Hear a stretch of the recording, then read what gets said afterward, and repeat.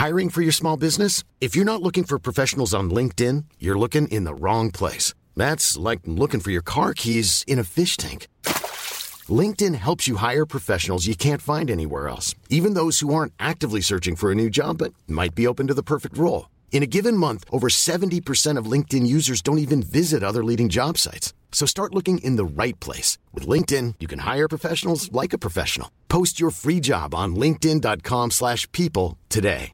When you're ready to pop the question, the last thing you want to do is second-guess the ring. At BlueNile.com, you can design a one-of-a-kind ring with the ease and convenience of shopping online. Choose your diamond and setting. When you find the one, you'll get it delivered right to your door. Go to BlueNile.com and use promo code LISTEN to get $50 off your purchase of $500 or more. That's code LISTEN at BlueNile.com for $50 off your purchase. BlueNile.com, code LISTEN. Lily in to bowl the last ball of the day. He's bowled him! We'll see a lot of hundreds in Test cricket. You won't see too many gutsy ones. He's got to hit a boundary. He'll go over the top, and then he'll go back inside the circle. They're right on the line. He'll probably pitch it in towards the leg stump in the full.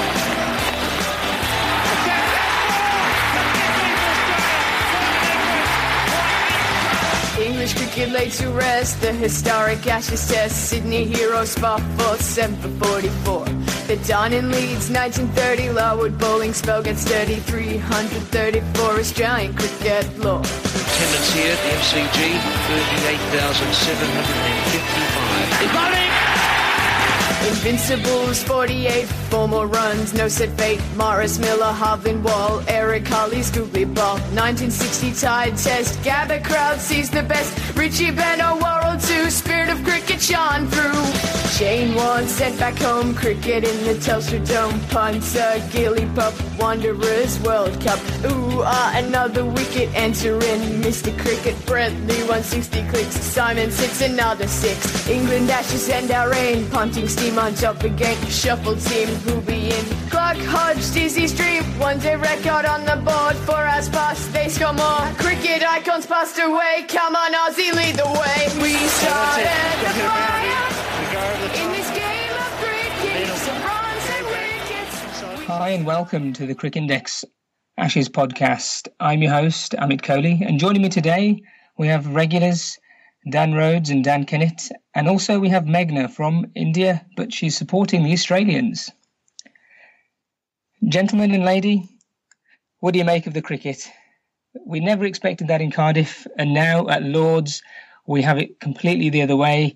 From the heights of Cardiff, England have come thumping down to earth with a big thud, and the Australians have ran away with it. And even Mitchell Johnson is in the wickets. Dan Kennett, let's bring you in first. What did you make of that? The Aussie class coming through?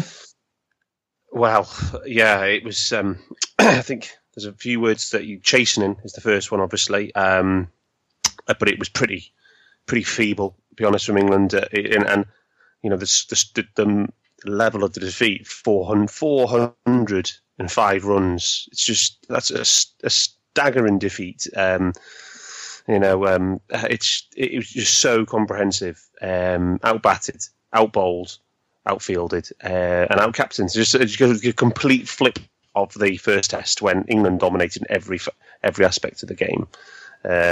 This was very much the Australians dominated every facet of the game, and based on that match, it's pretty difficult to see how England, get their heads together after this, because that's going to really knock the stuffing out of them, the size of the defeat. Yeah, Dan Rhodes, I was just going to ask you, do you think the manner of the defeat is important in that, because they were completely trounced, 103 all out in 37 overs, do you think that has an effect? Or do you reckon a close game that the Aussies win means it's different, even though it's still 1-1? I thought the manner of the second innings collapse, the amount of overs that we didn't face, might have some impact, the manner of the dismissals. But I don't believe in momentum, so I think they should be refreshed for the third test. It should be a different wicket. What I would say is, David Warner was very kind to serve Moeen Ali up with a a wicket early on in the first innings on a track that they scored 566 on, and Steve Smith played amazingly. But he served Moeen Ali up a wicket in one of his first few overs. Lulled us into a false sense of security. They obviously made the changes, had him due to personal reasons, and the obvious one in dropping Watson. Mitchell Marsh came in with superb. Neville was equally superb with the gloves. He's looked like the best keeper so far in the Ashes, better than Buttler. And the Aussie bowlers just avoided the pitch and just pulled it fast and let it swing and destroyed us both innings. Megan, let's bring you in. You must be really happy as an Aussie fan. I was absolutely stoked. It was a brilliant test match. After the one at Cardiff, I couldn't have expected a better performance from the Aussies. So it was really, really nice. Especially the second innings. That was just like the cherry on top. It was brilliant. And were you happy with the changes? You know, bringing Neville in. Obviously, Neville had to come in for personal reasons from Haddington. But were you happy with the change with Mitch Marsh coming in? I was really happy with Mitch Marsh. I actually thought Sean Marsh would replace Watson. But then when Mitch Marsh came in, I was also pretty happy. And he did really well. I mean, he did better than Watson did in the first test.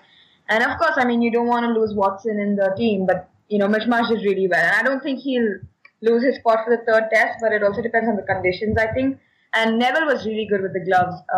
He replaced Haddon well. Yeah, it was a really good debut for him, I think. He even batted well in the first inning. Good changes.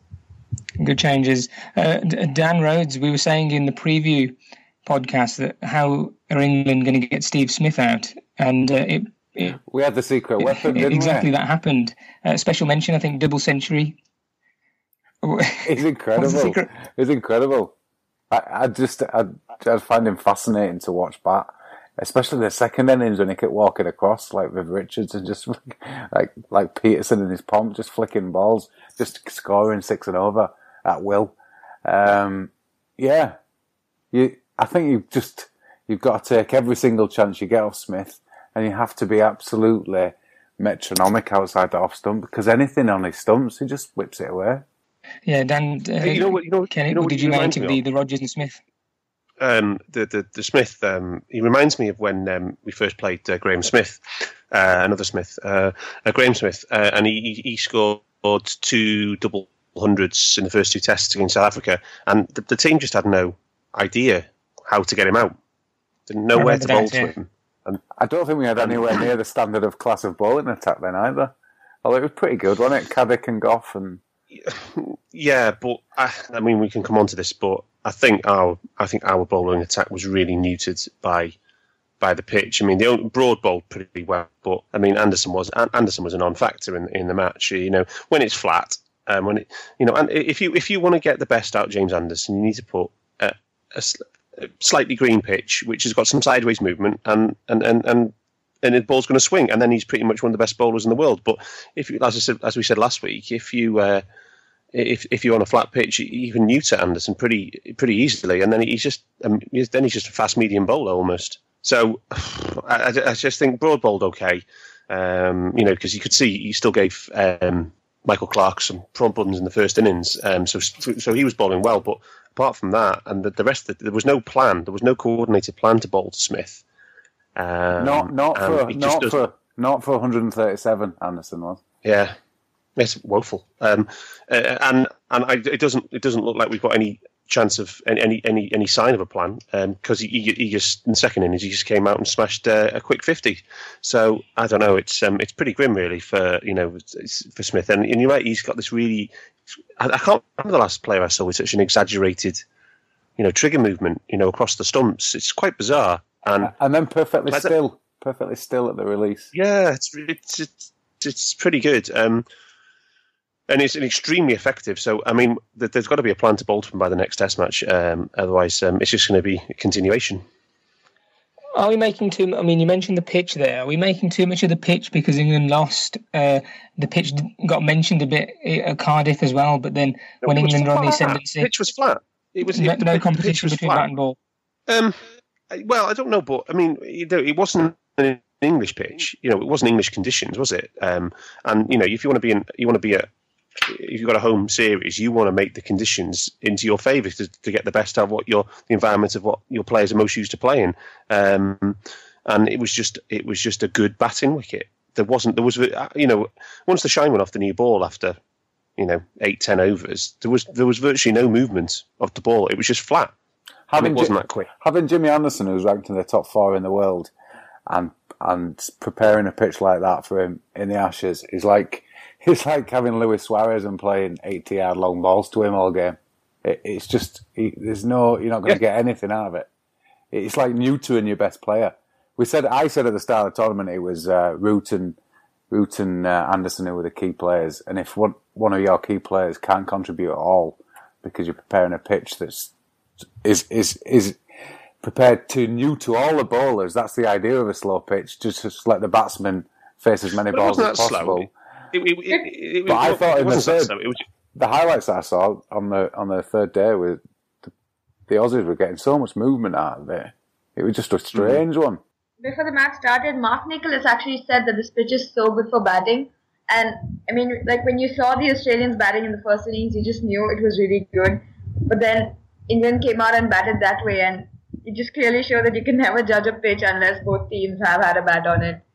It's like they were struggling. They were actually struggling so bad. And it wasn't the pitch spot. It was really flat, but it's just that England couldn't bat on it. No, I agree. Good point. Good point. It was, but Cook showed the rest of the team, how to bat on it, and nobody paid any attention. I mean, he batted for 5 hours and 230 balls for 96. I mean, that's occupying the crease, it's accumulating, it's what he does. But he showed, it's pretty easy to bat on it, and the rest of the top order were just pathetic. Yeah, fair point, Dan. I was going to come in and say, has the England top order then been exposed completely in both innings in this Test match, whereas in Cardiff it was glossed over? Because even in Cardiff, 43 for 3. Here we have England 30 for 4 at one point. Are the chinks in the England batting order, top 4 especially, being exposed completely now?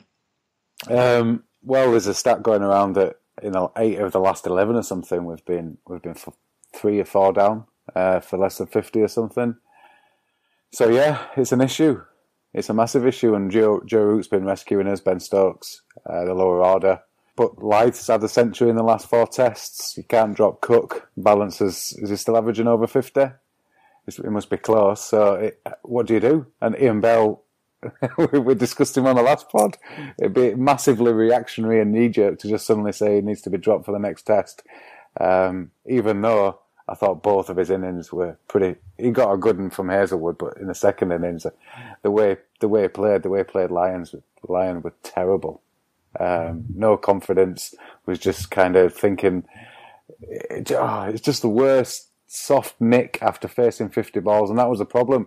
The problem the Australians had in Cardiff of batsmen getting in and not doing anything with it was a similar issue for England in this test. Yeah, I did a bit of research on this, Amit, and the last 12 Ashes tests, so 7 in England, 5 in Australia, England have got over 400 once, and that was at Cardiff.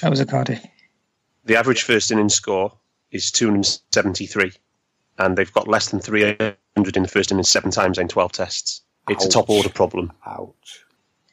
Yeah, I mean, my take on the whole thing is it's difficult when you've got a new opening partnership. But Adam Lyth, you have to back whoever's getting the runs in the county game. The problem England have is with Gary Ballance and Ian Bell. I mean, Gary Ballance, I've never seen a batsman bat so deep in the popping crease. I feel as though he's going to step on his own stumps a lot of the time. And Ian Bell I thought after the second innings in Cardiff, he might be, showing a bit of form again, but no, he looks a walking wicket as well. And then that's a lot of pressure on Root and Stokes coming in. And if Root, at the moment, 8 times out of 10, he comes in and saves the day. But I think, Dan, what you were referring to as well, that the past, going back to the West Indies tour, New Zealand, coming to England are always 50 for 3, 40-something for 3. And there's going to be a day when Root gets a good one or he plays a bad shot, and then we're into the tail. And 312 might be competitive on a different day, but not when you're facing 566. before the Ashes started, I was actually asked who I thought would be the highest run scorer and wicket taker for England, and I actually did say that it would be Root and Broad, and that's how it's happening. Like that's how it's panning out to be.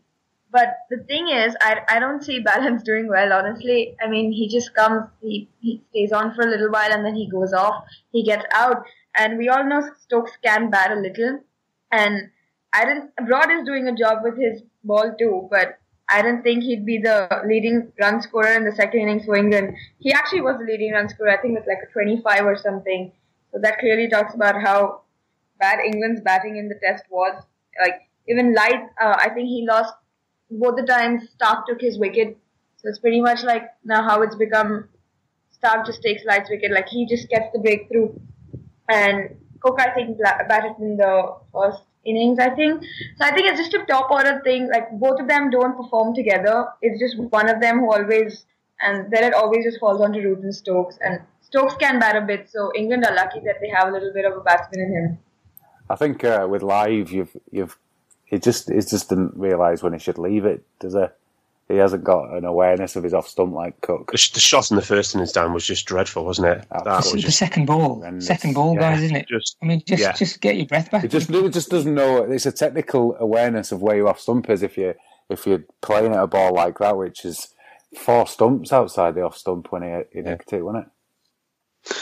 One of the things that most concerned me was so far, and this is going back to the last tour in Australia as well, is that the amount of the top order batsmen are getting bowled. I just think that there's two.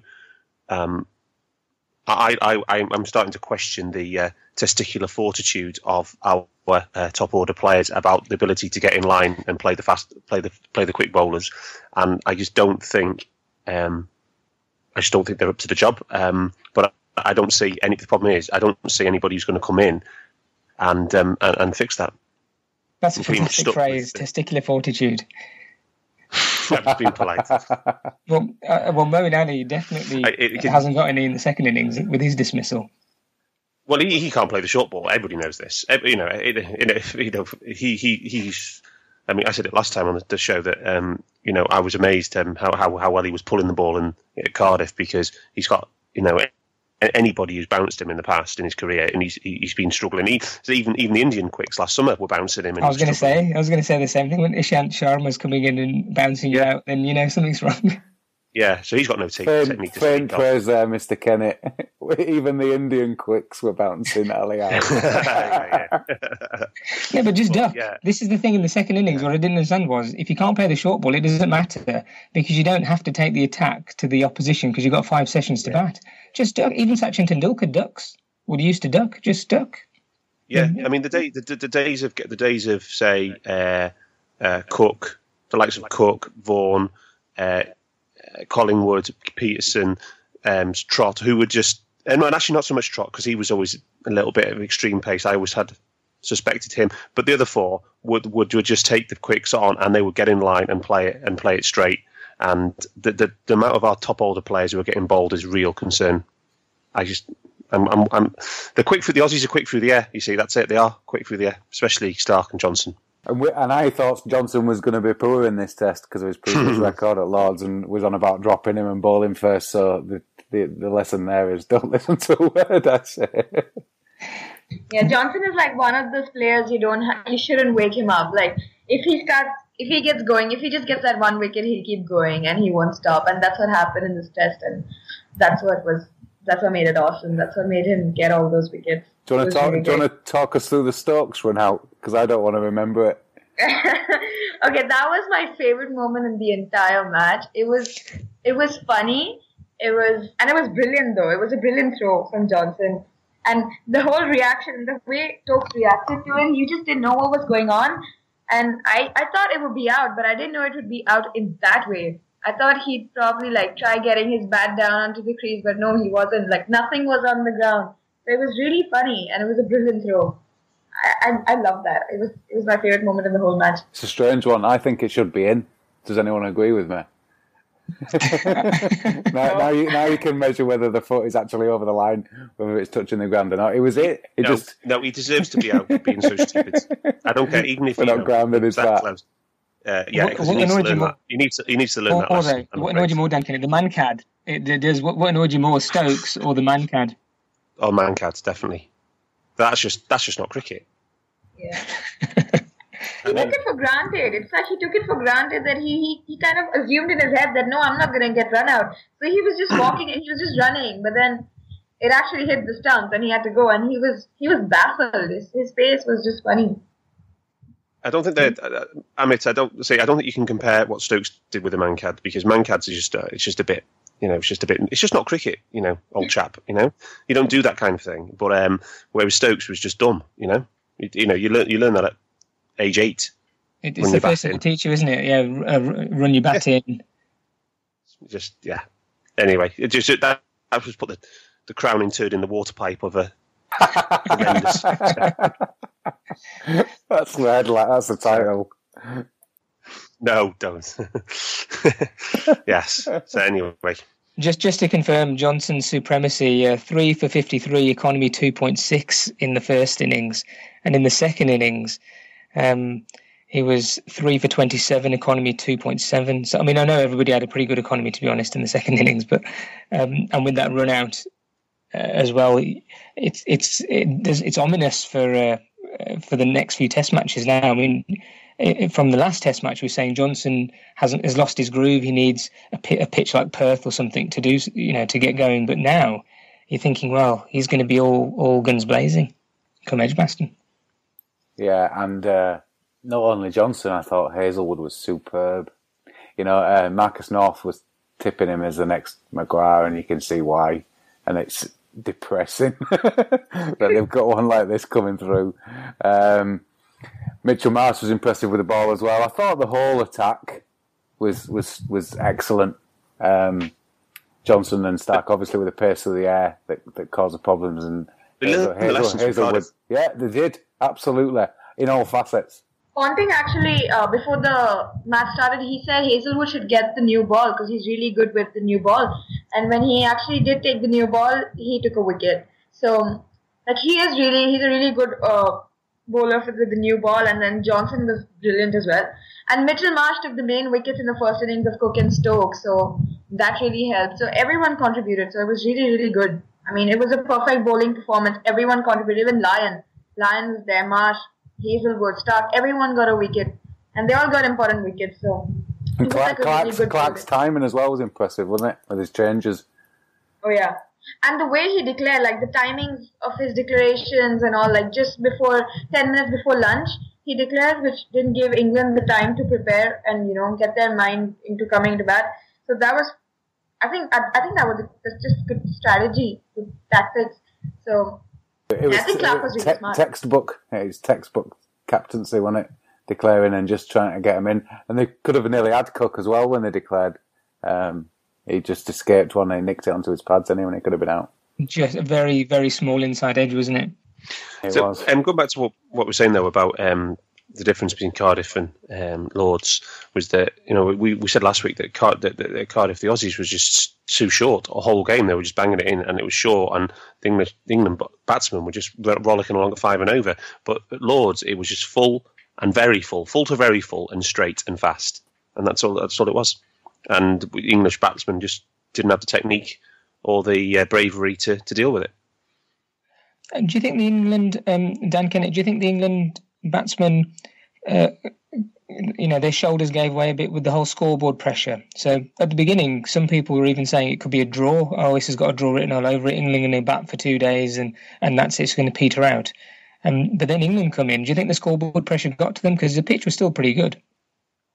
Yeah, I think. I mean, scoreboard pressure is always a factor, but it was a good pitch to bat on.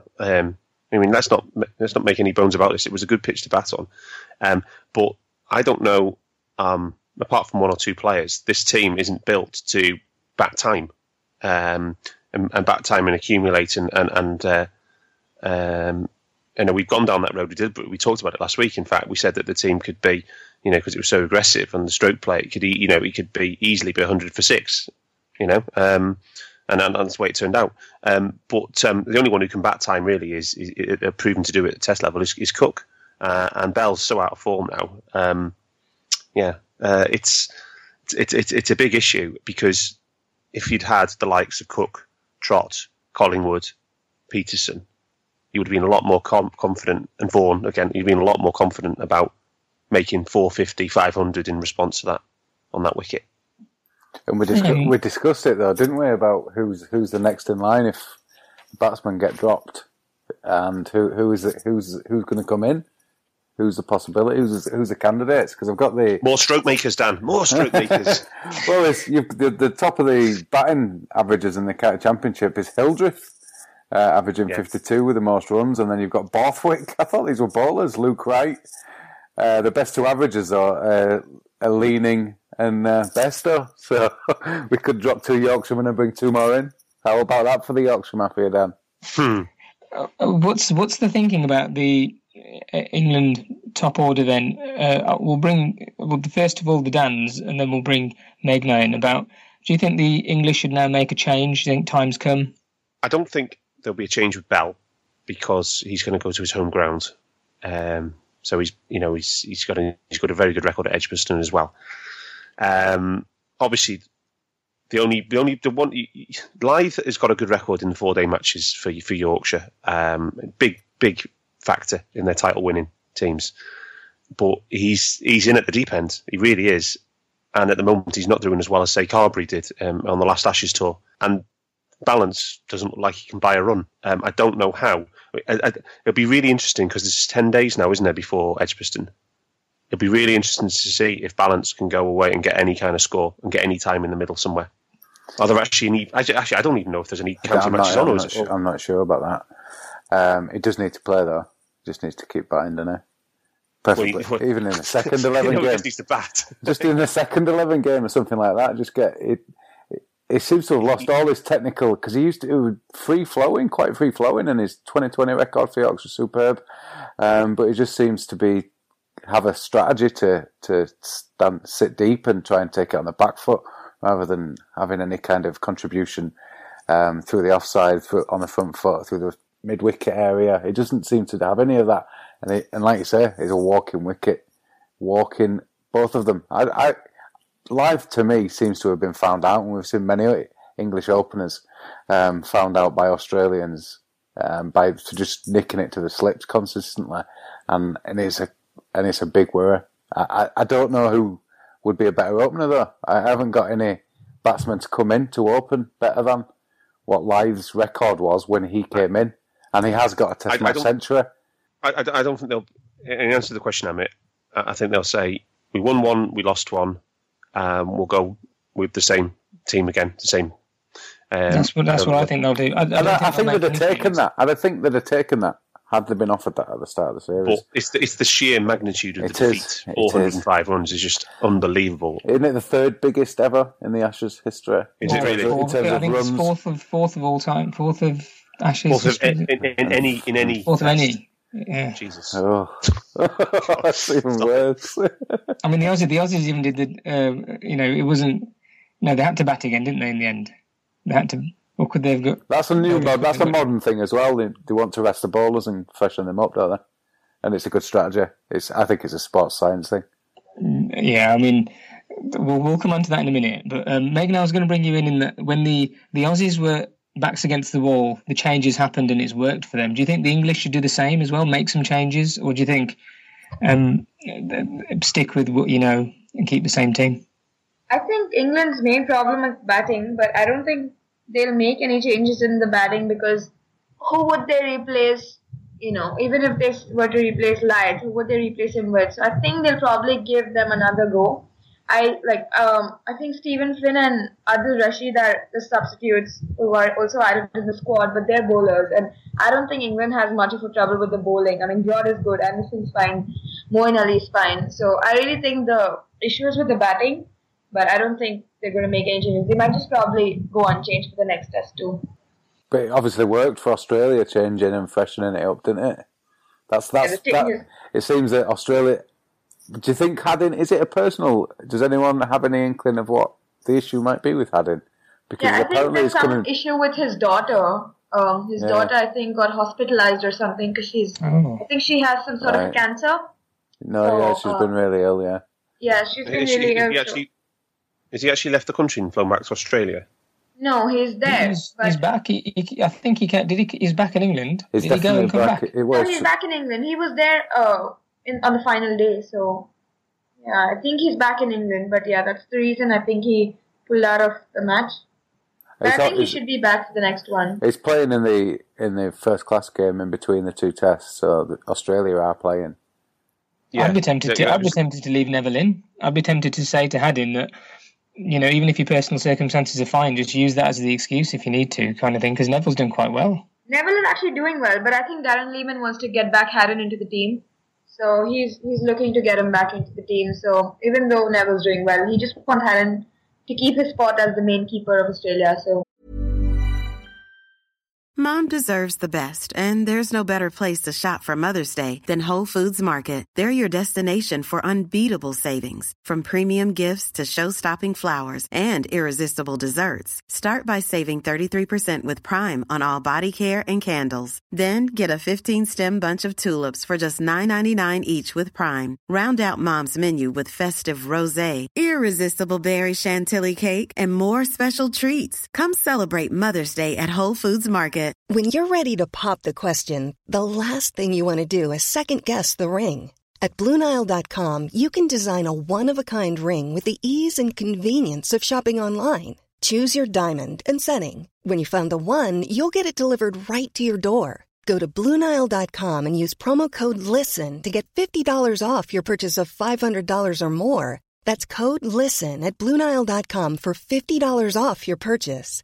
BlueNile.com, code LISTEN. Mom deserves the best, and there's no better place to shop for Mother's Day than Whole Foods Market. They're your destination for unbeatable savings, from premium gifts to show-stopping flowers and irresistible desserts. Start by saving 33% with Prime on all body care and candles. Then get a 15-stem bunch of tulips for just $9.99 each with Prime. Round out Mom's menu with festive rosé, irresistible berry chantilly cake, and more special treats. Come celebrate Mother's Day at Whole Foods Market.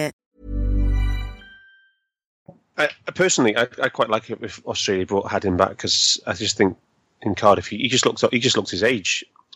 He just looked like an old man out there, and he was letting basic mistakes. He was dropping catches. He wasn't reaching balls he should have reached quite easily compared to what he would have done. And I think that Aussie should name the same 11. To be honest, I'd be astonished if they did change. Yeah, the ruthless Australians always make the right decision in these kind of circumstances, I think. And they'll keep him in. So you think that Haddin's coming back? No, they'll keep Neville. Are they going to keep Neville in? Definitely keep Neville in. So, I was just thinking, I would also I'm trying to jinx them here. I'm trying to jinx them. So I think Haddin back. No, but I do think Haddin's going to be back, though. I think I was reading a story earlier about how Neville, even after his strong debut, is going to give way. He's going to make way for Haddin to come back. So, I think Haddin is going to be back. But yeah, I don't think I'll be upset if he's not, because Neville's great. But yeah, I think he'll be back, and I just hope he does well. That's all, because Neville played well, and you don't want to lose that extra one player doing well. Technically, very good wicketkeeper. His footwork is superb. You can see the difference. He's obviously a wicketkeeper first, and then has become a batsman. I would say. I don't know, but his footwork's superb. Taking the catches, he makes it look easy, and he was taking the swinging ball at Lords, especially on the slope, is a nightmare for past wicketkeepers, even English ones. So for him to look so comfortable behind the stumps compared to Haddin on a not relatively, but it was a bit up and down in Cardiff, but Haddin was just 25 byes or something, wasn't it? I think Neville did really well considering its debut, got to cope with the slope, and he was coming into a test match where the Aussies were under a bit of pressure there, and they had to perform, otherwise it could be all over before they know it. And he took, I think, 3 catches in the first innings, 4 catches in the second innings, did all right with the bat. His first ever touch of the ball as an Australian was catching Lyth. Yeah. I mean, Lyth couldn't have, you couldn't have planned it any better, could you, just to give him a bit of practice, just to say, unless in case he was nervous, just to calm him down a bit. Lyth was like obliged. I can hear in the tone of your voice you were really pleased with that. I think my favorite part about Neville was he just looked so confident. He didn't look nervous one bit. He even like right from the beginning, even with the gloves and the batting, he made 45 and like I think 59 balls or something, which was I thought was really nice. And he batted really confidently. His wicket keeping was really confident. So I really liked his attitude and approach to the game, though it was his debut. I mean, as a wicketkeeper, I can't remember ever seeing an Australian wicketkeeper that doesn't look as confident as they come, other than Brad Haddin and Healy in his last test before they dropped him. I think he dropped for like 3 catches and he was letting balls past and things. But yeah, other than at the end of the careers, Australian wicketkeepers are supremely mentally tough and always look like they're going to catch everything.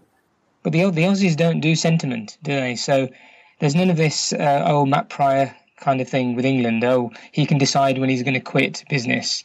The Aussies are like, Ian Healy, you've had a good run, mate, but Gilchrist is ready.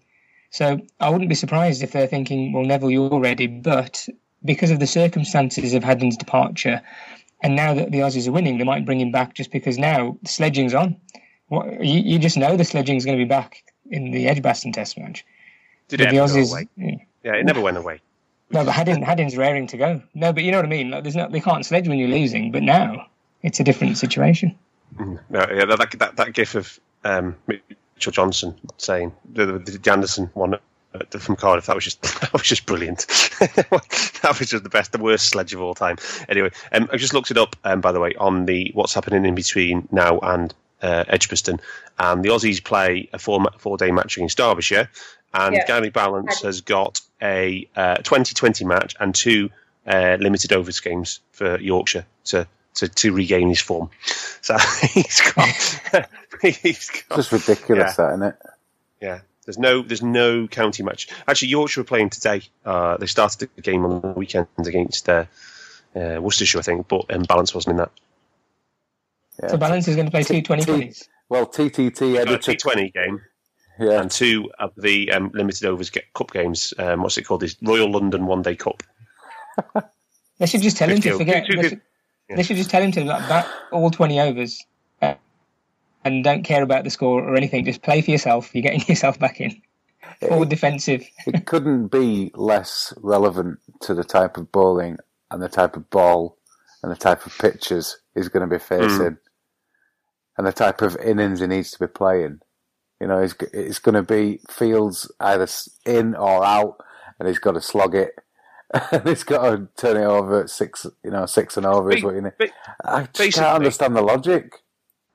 The only, trying to sum this up, Amit, I think the only way that England get a score of 350 or more is if Cook and or Root play well.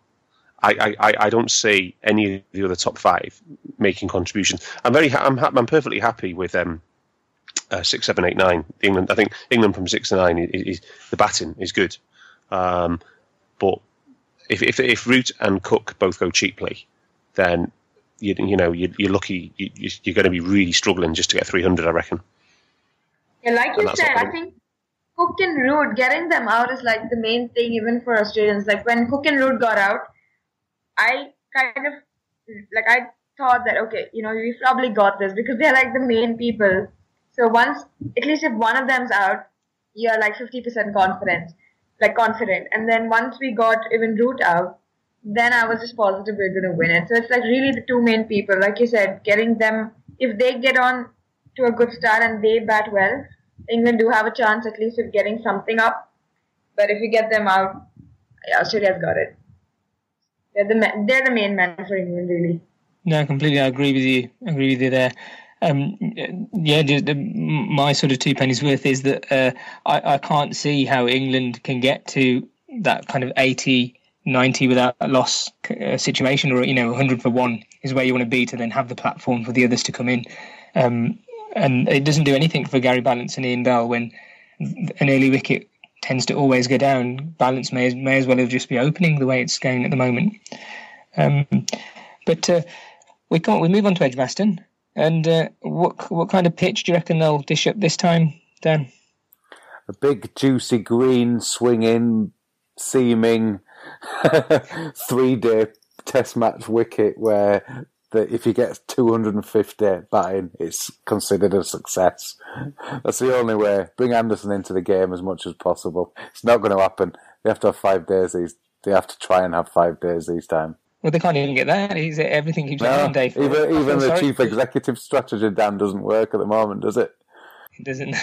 I feel sorry for the chaps who had tickets for day 5 of Lords. They've missed out on a Lords experience. Dan Kennett, what's your thoughts? There's got to be... I can't recall seeing a test match played at Edgbaston since all the building work was finished.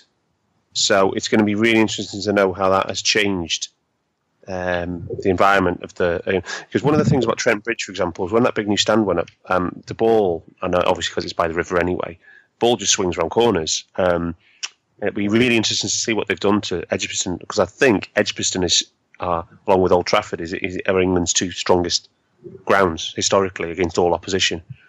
Something about Edgbaston that really does bring the best out in the team. It's a big, but it'll be. Correct me if I'm wrong, Dan, but I don't think there has been a test match there since they finished the work. No, there has. They beat India. India played. It's. Did you go, mate? Did you go? I was there. I was there on day 4, was that the one and I was really gutted because this was when Tendulkar was chasing his 100th 100, and I thought I was going to be part of history. But no, we were all done and dusted by lunch.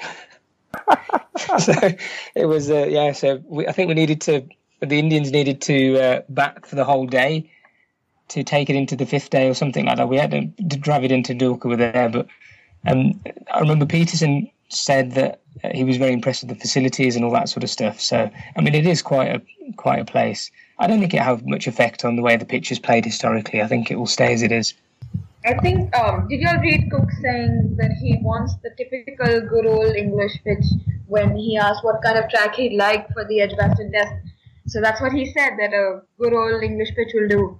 But apparently, the Edgbaston pitch will be just like the one at Lord's, just how it was the previous test. So it might be grim again. But yeah, it'll be intriguing to see what kind of pitch they produce for that test match. Yeah, I think they'll go for a slow one. I think that's what they'll probably have prepared. I think the oval is a result pitch, so I think they like to leave it as a result pitch for the last test, or a massively bouncy one in it usually. So we'll see. I mean, well, Trent Bridge, they got reprimanded last time they had a test. So again, it's up in the air about what are they going to produce. But there's a lot of debate in the media about are England dictating to the groundsman, or requesting certain sort of pitches, or is it a myth? Because Cook seems to say that they have no influence, but then Cook's not the boss. Strauss has got the influence. So then, what do you guys make of that sort of thing? Do you reckon England do that? I mean, I know other countries do it all the time. Without shame, you're going to come to India and get a spinning pitch. That's just the way.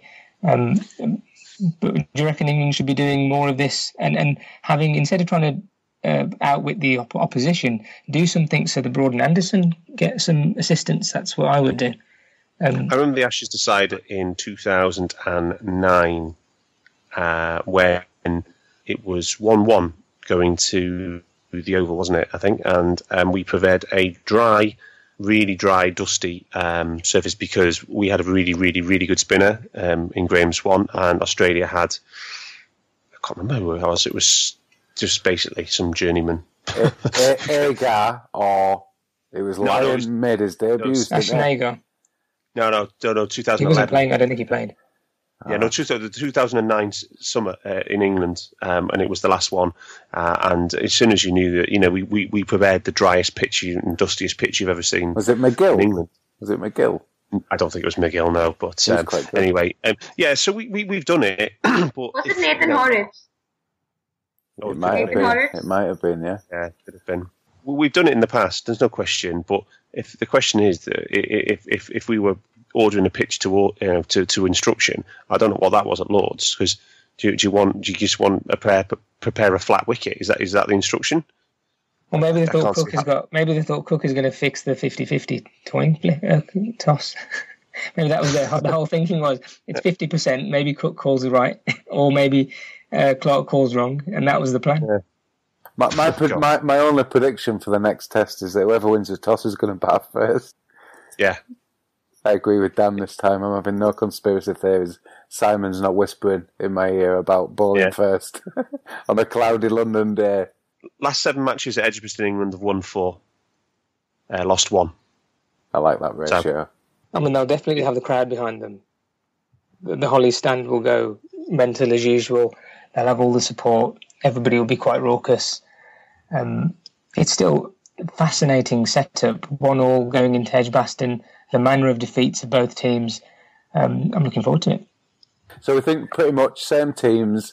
What result are we going? I'm going draw. I'm going with an Australian win.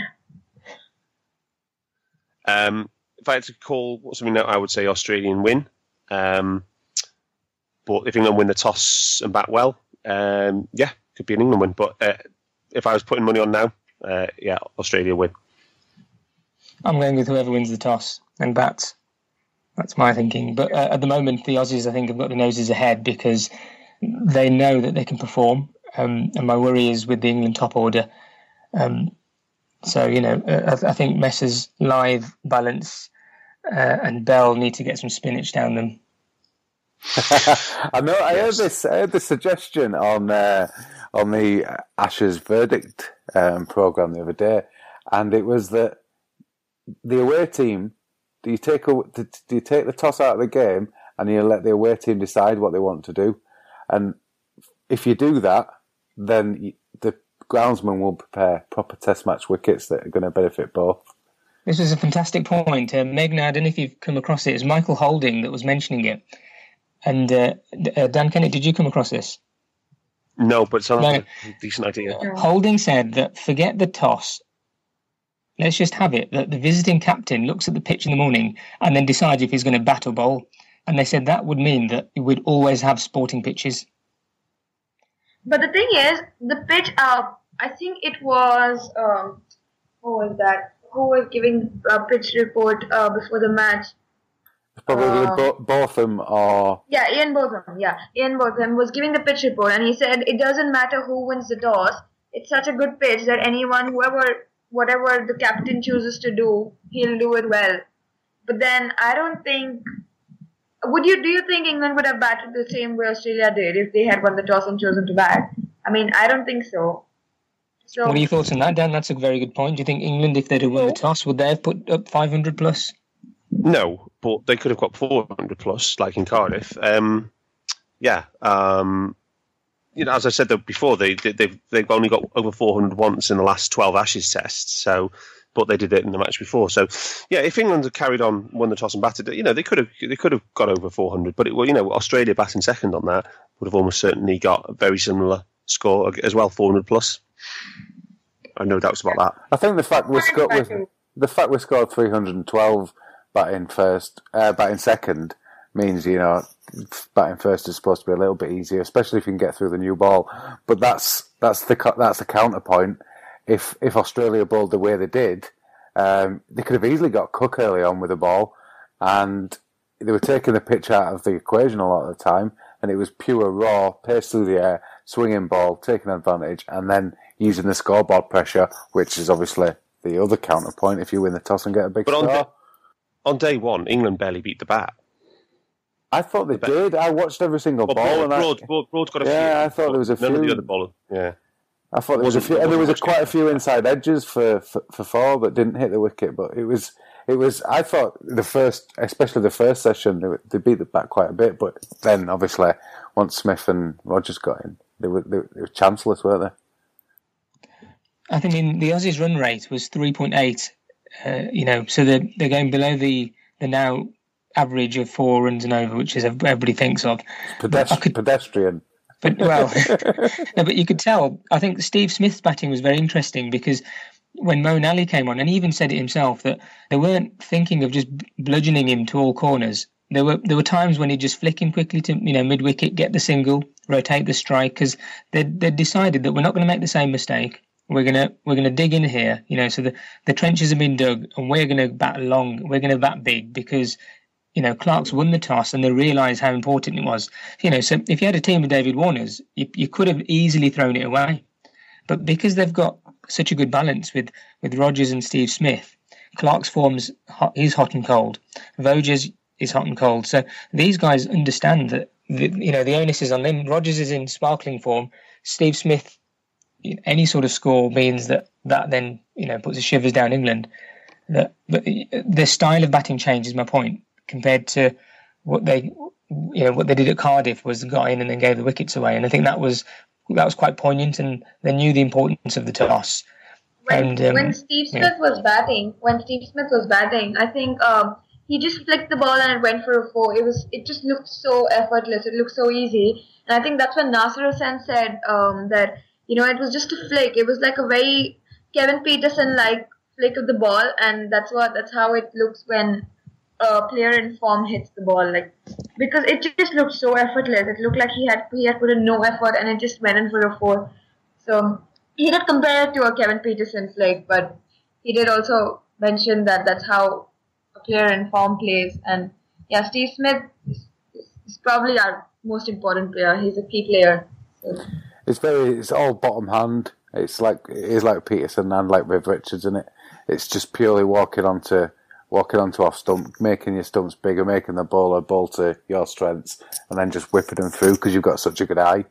You can't really execute the cover drive like Ian Bell or Clark or Vaughan because you can't get your bottom hand through because it's all top hand and elbow like they teach you in the textbooks.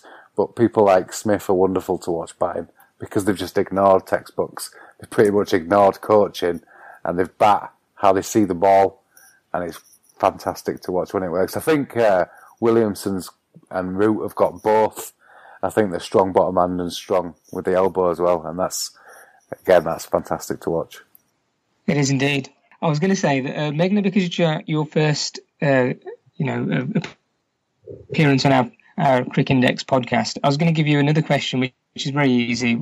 You said your favourite moment was Stokes' run out. What's your second favourite moment of the Test match? I mean, there must be so many with Australia. Yeah, that is actually really tough. But I think it would be Johnson's wicket, like the first wicket he took in the second innings. I think that would be of Cook. Yeah, I think he got Cook out. I think it was really nice because I love seeing Johnson getting wickets. And when he gets going, I know he'll keep going. And Warner mentioned this. He's like, I think Warner said this after the match that I love having Johnson on our side. So that was, I think every time Johnson getting a wicket would be my favourite part. And of course, the winning moment when Hazelwood took the final wicket. So, yeah, I think they were all really nice moments. It was Hazelwood taking Jimmy Anderson the way Jimmy Anderson usually takes tail enders, wasn't it? Yeah, that was it. And it was a beautiful clean bowl. It was just, and bowls are my favourite kind of wickets, getting them clean bowls. And it was just 405 runs. That's a big, big, big margin. Yeah. It is big. Dan Kennett, find it yourself. Do you think England should make some changes? You're the man you're the selector in chief. Would you change it personally yourself? I know you said that you don't think England will, but would you personally want to see a change? Would I want to see a change if it was up to me? Well, the one I would have done is KP at the start of the summer, but I think that ship has sailed now. I mean, we don't want it to sail, do we? We want to keep bringing it back. Yeah, no, honestly, I mean, after that, we had that 350 odd at the start of the summer. But I don't know. We've gone down there, and I'd much rather. He's basically you put him in, and is he still the best batsman on both teams? If you put him in that, he becomes the best player. He becomes the best batter, pretty much. You could argue it's a toss up here and there, maybe, but he becomes England's best batter. The Aussies would be ready to tell you that. Yeah, they don't want to play against Peterson, do they, anymore? So, but yeah. So the thing is, Bairstow, you don't rate him as a Test match. Well, I do, but he's a shot maker, but he's a shot player. We got enough of them. You could bring Rashid in. Yeah, okay. his bowling's a bit better than Ali, but his batting's a bit worse. Finn, well, I think Wood's doing all right. I don't know. I just, the most important thing is to get a pitch which has got a little bit of sideways movement and a bit of movement through the air to get Anderson in the game. And that's the priority. And then just play in a more English environment. That's the change. Don't change the team. Change the pitch. I hear what you're saying. Yeah, Rhodesy, anything more to add? Yeah, I forgot Azharuddin and Tendulkar when I was talking about amazing batsmen who can use both hands. But yeah, for this test, I wouldn't change anything. I don't think either will. I think they're both settled, and what we were talking about before, whoever wins the toss has got to be favourite. And it is only 1-1, guys. With all the pessimism, it's still only 1-1. I'm so nervous. Yes. I'm so nervous about it now. You're nervous when there's like 2 to go for the last over in the One Day International. Yeah, you were nervous when the Aussies needed 412 down, so I don't think that doesn't count. He was making Dan Rhodes was here tweeting that he's still a bit nervous. Whether the Aussies are going to get chased down a record. We needed 650. Yeah, but I was right against Bangladesh in the World Cup, so. You were.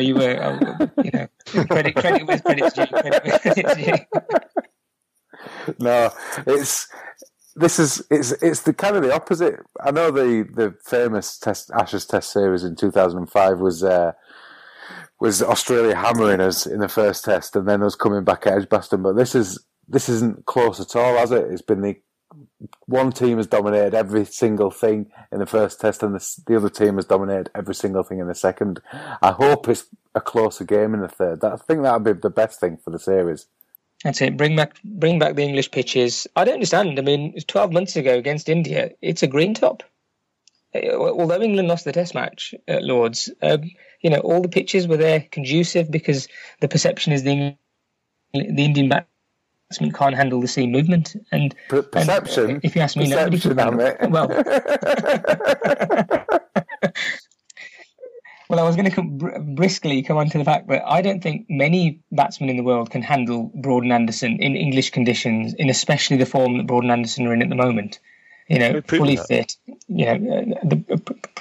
proven. So I don't see why there should be any instruction. Just if they had the traditional Edgbaston pitch, the traditional Lords pitch, all the traditional sort of pitches that happen over the years that we've seen, England would stand a better chance than this trying to manufacture business. If indeed they're doing that. They definitely did it in Cardiff. The groundsman said they had perfect control over the humidity and everything, the water content and all sorts. So I'd imagine at Lords they've got an even more advanced system. And I think it was designed to go 5 days, so the Englishmen let them down. Very quickly, I was just going to briefly come on to the whole sportsmanship thing. There was the incident with Butler, wasn't there, when he walked? And some people are saying that he shouldn't have walked, he should have stood his ground and things. Should people be like Gilchrist-esque and walk? What's your thinking on the whole walking thing, Dan?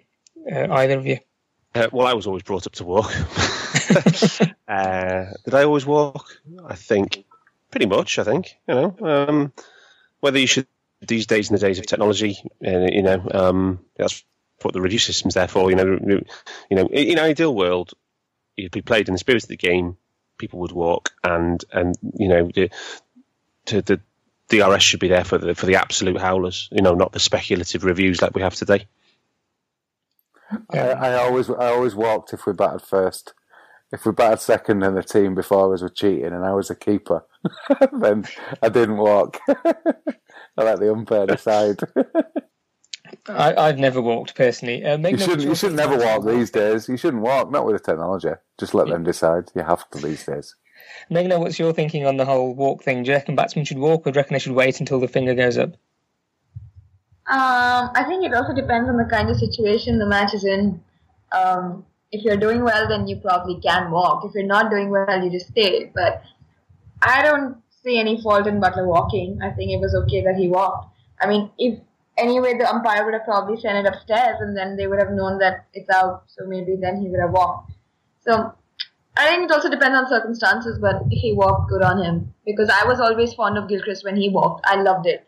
But I also would not mind, players not walking, because it's really up to them. So if he decided to walk, okay, good on him. That's all. I wouldn't criticize him for walking or say that it was good on him or whatever. It's okay. I remember Gilchrist not walking in his early career. He just had a kind of moment of clarity, didn't he, when he got a bit older?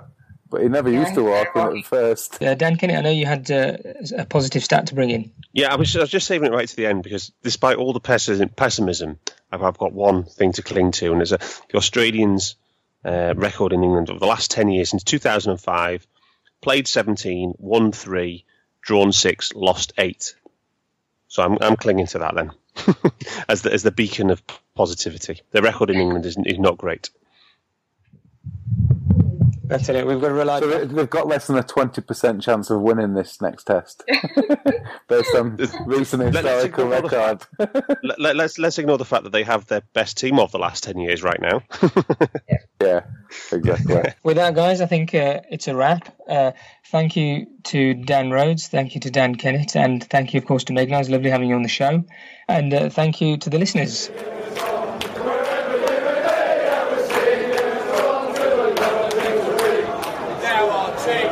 Prices don't seem to be fair. Don't look at our faces, do you think we even care?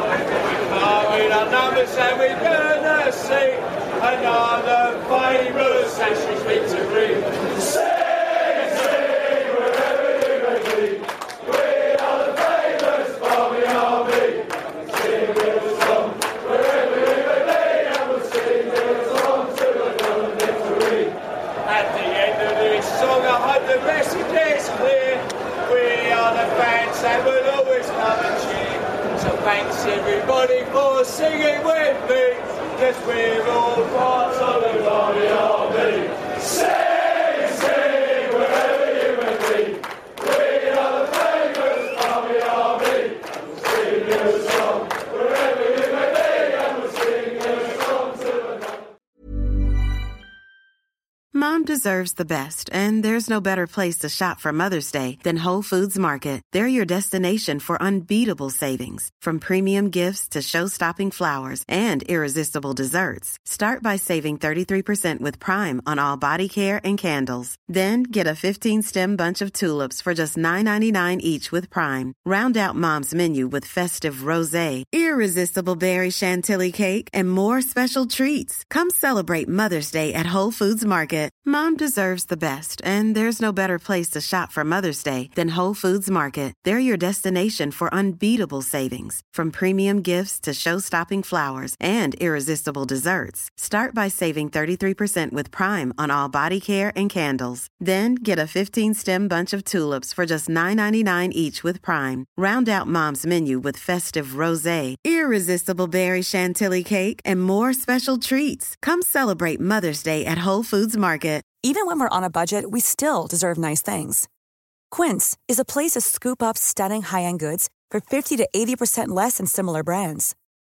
They have buttery soft cashmere sweaters starting at $50, luxurious Italian leather bags, and so much more.